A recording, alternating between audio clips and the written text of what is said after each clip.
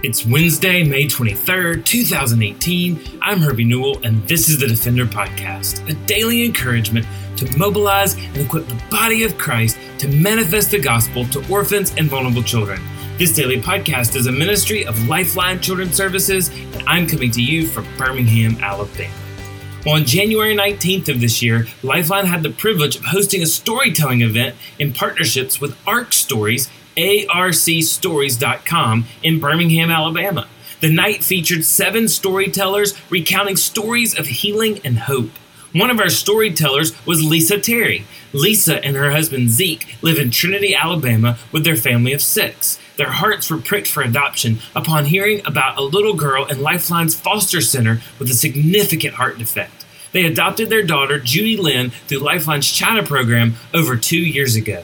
Listen now as storyteller Lisa Terry tells more about bringing home the little girl from China who shouldn't have lived.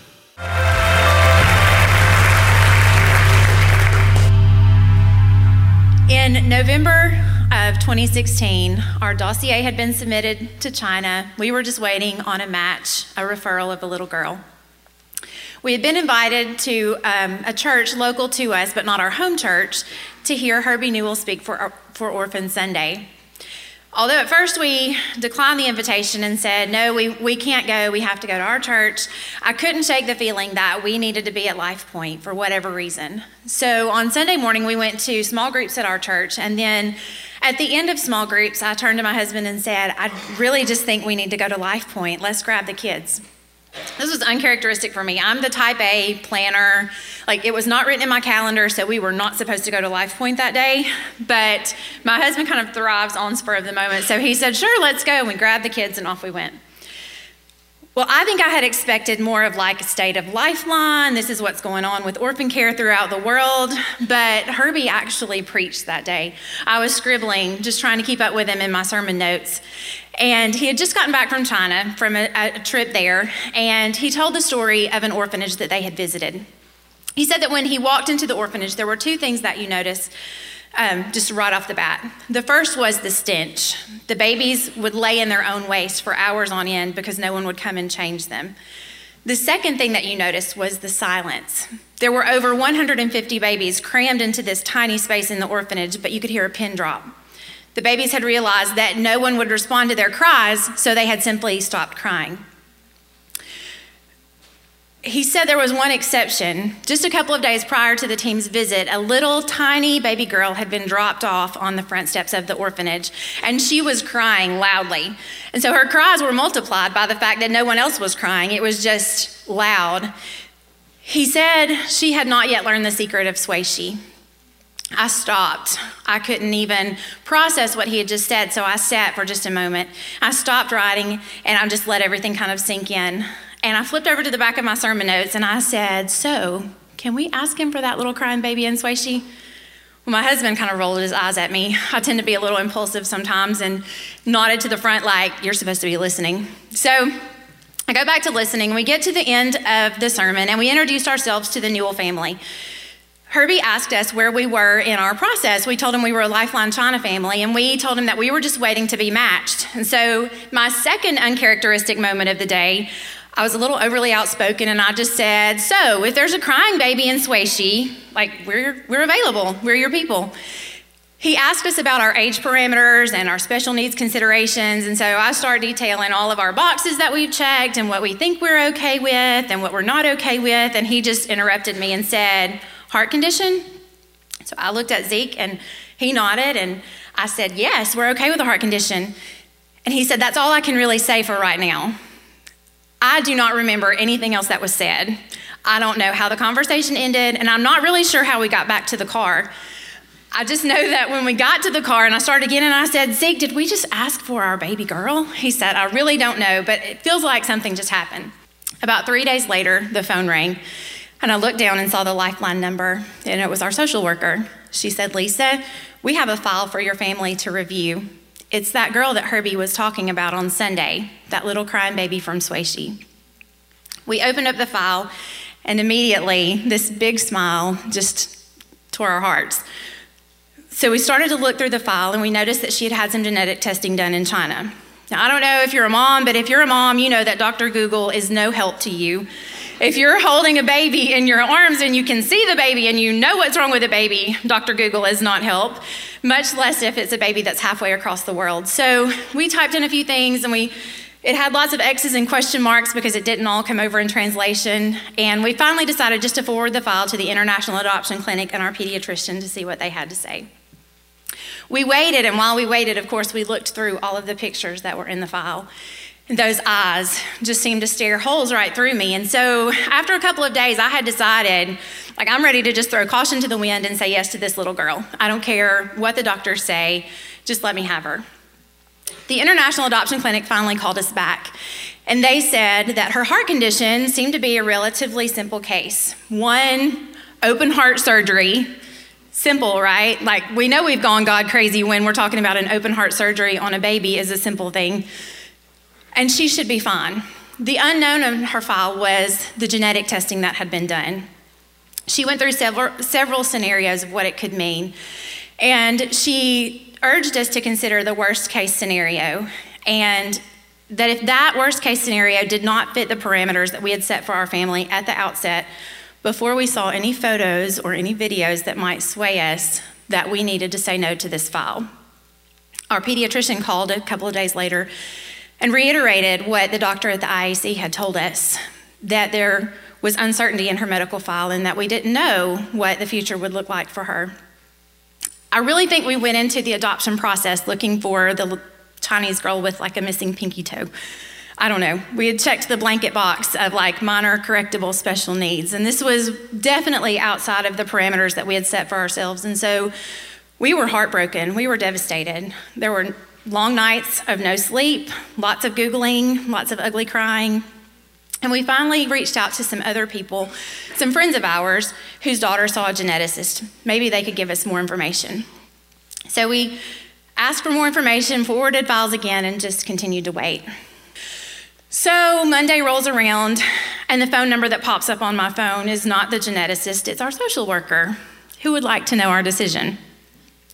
Well, from the fetal position, I could not give her a decision, and I explained to her that we were still waiting for information. We couldn't give her a yes or no at that point, and I really felt like I was giving this baby back. She surprised me, and she told me that because we were waiting on information, that we could be given another week to get more information and wait for these doctors. We were elated. When we hung up the phone, we felt like she had literally been handed back to us, and we kind of liked that feeling. So we continued to pray, and we asked God for direction, and we asked God to show our family what we were supposed to do. On Monday and Tuesday of that week, remember I'm the type A planner, I realized at the end of the day, Tuesday, I had crossed out everything on my planner for 2 days. Not one thing had happened. I had written at the bottom of my calendar on those 2 days, God, what are you trying to teach us? It was like the best laid plans of mice and men. Nothing was going right. The next morning I get up, we have 3 days left, and I decided I needed to remind God of that. We have 72 hours before we have to make a decision, so I really am gonna need you to come through on this one. We need loud. I need to know for sure. We knew that if we were walking into more intense special needs than what we had originally considered, that we had to be on the same page because we could never look back and one of us be more certain than the other one. I felt like I was leaning more towards a yes at this point, and Zeke was leaning more towards a no, so I wanted God to have us on the same page. We prayed throughout the day, and then we finally heard back from those geneticists that day, and they told us the same thing. Even if they could see her, even if they could redo her genetic testing, even if it was exactly what they said in China, they couldn't tell us what that would mean for her future.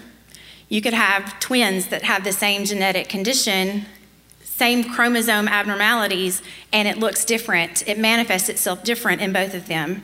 So there was no way to know for sure, just like there's no way to know for sure with any of our babies what the future will hold. It really came down to whether we were willing to take the leap of faith. So we prayed, okay, God, show us. If this is what you have for our family, we're open, but we need you to show us and we need you to be clear. Friday night, I clicked on Facebook, and lo and behold, there's her picture, the same picture that we had seen for 2 weeks almost now in this file. And there was a link to a blog post that Lifeline had shared with her story. So we were able to see that. We were able to watch a video of the foster center director talking about her story, and we were able to hear a little bit more personally about her. Later that night, about 1 a.m., I clicked on Facebook again, and there was a post in the Lifeline China group of a mom who was looking to send a care package to Swayze and wanted to know if anyone was traveling that way soon. There wasn't anyone traveling that way soon, but there were 2 women who had commented, and just those comments jumped out at me. They told her that they had been with her baby, they had seen her, and if she would like more information that she could message them, because sometimes it helps to have that, personal view. Well, I ignored all Facebook etiquette and hijacked her post. I commented away and said, please, I need help. Zeke and I had said we would love to just fly to China and just see her and just see what she was like. And if we couldn't, it would be great to talk to someone who had been there. And so I contacted them. I sent Facebook messages and friend requests, hoping that would be seen. And so went to bed. The next morning, I woke up and clicked on my email. There it is again. Everywhere, like we could not escape. Her story was in a Lifeline email that we had just received. So we read her story again, and we check Facebook, and we have messages. And one of the ladies had messaged me back and told me that she worked with unadopted, and she had actually been with our daughter several times. She told me that she was a sweet and lovable little girl, and that she was easy to fall in love with. Well, I immediately was like, yes, I knew it. I knew this. I knew it the whole time. And so, so she was so gracious on a Saturday to email back and forth with me and to share with me some information. Of course, she didn't have the crystal ball either, but what she did tell me was that she was a sweet and lovable little girl, and that she had come a long way from the first time she had stood over her crib and looked at her in Swayze.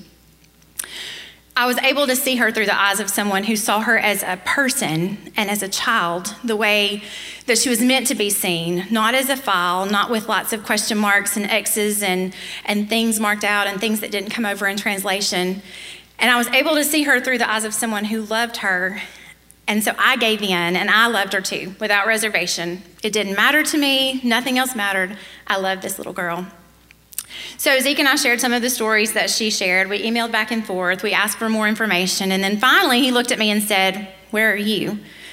Because at that point, it seemed like it was so loud in the room. It seemed like we had seen her picture everywhere. We had heard stories. It was loud. That's the only way to describe it. God had gotten loud. So I just turned it around and said, "Okay, where are you?" He said, "I'm ready to give this story to God and see what he does with it." Well, I'm a crier, so I started crying. And he knew that meant yes. And so we said yes. We said yes to each other. We knew at that point that it was a yes. And immediately we felt that relief that comes with surrender. All of that scary stuff just kind of melted away the moment that we called her a daughter. The next day we emailed our social worker and called her and said yes. So our story doesn't end there. A couple of days later, we got another phone call from our social worker, and she said, "We kind of have a crazy story. You know that she needs heart surgery, and China typically likes to do their own heart repairs. However, she was so sick initially that she was not able to have the surgery before she was a year old, which is what they prefer. So at her 1-year birthday, the government had come back and said, "We're ready to do heart surgery now, and it's time." When they found out that she had a family coming, they were very respectful of the family, which was us, and they wanted us to be able to be with her during that time. Well, of course, my head is spinning. How are we going to make 2 trips to China? Do we get to stay with her? Do we get to bring her home then? How does this work? China offered to expedite her file so that instead of having to wait 4 to 5 months to travel, we could travel as soon as all of the paperwork could get done. It kind of baffled all of our people, to be honest, because by all accounts at this point, she was healthy, she was growing, she was doing well. There was not an imminent need for surgery. So we just went with it. Like, this mom was ready to get on a plane the day that I said yes to her, so I'm good. Let me get there. So fast forward, and we traveled to China in February of last year. We came home and visited the cardiologist, and they wanted to do surgery pretty much immediately. On March 21st, we were at Children's Hospital with our little girl. Her name is Judy Lynn. And one of the hardest things I've ever had to do was to hand her over at the door to the operating room. Once we did that, we went back and sat down, and I started to think back over her story while we were waiting. I thought about how she was left on those orphanage steps at only a couple of days old, how when she was 4 months old and weighed 7 pounds, that Lifeline's unadopted team came and saw her and asked for her to be taken to the foster center and was granted same-day permission, which was unprecedented, for her to go to the foster center. How she spent a week in the hospital, and those nannies from the foster center took turns caring for her round the clock, even in the hospital, which doesn't happen for orphans in China. How people were amazed at the love that an orphan would have from people who didn't even know her.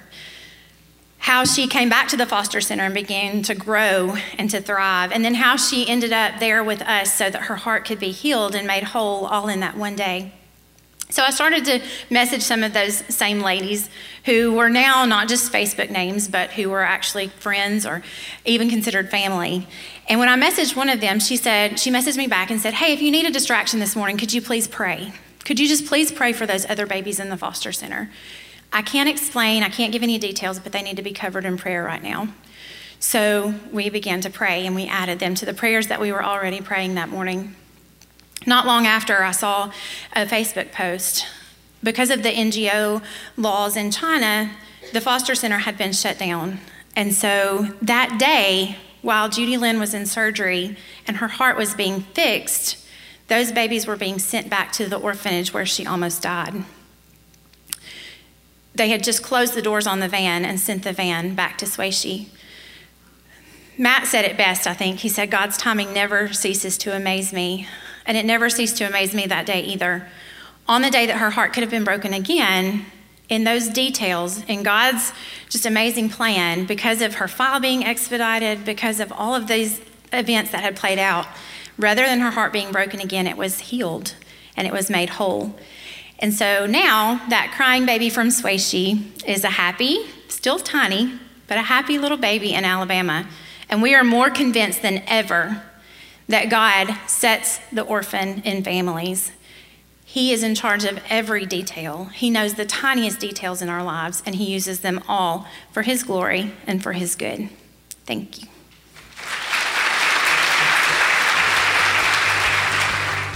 Thanks for listening to the Defender Podcast. For more information or to connect with me, please visit herbienewell.com. To partner with Lifeline, visit lifelinechild.org. Follow us on Twitter, Instagram, or Facebook by searching for Lifeline Child. You can email us directly at info@lifelinechild.org.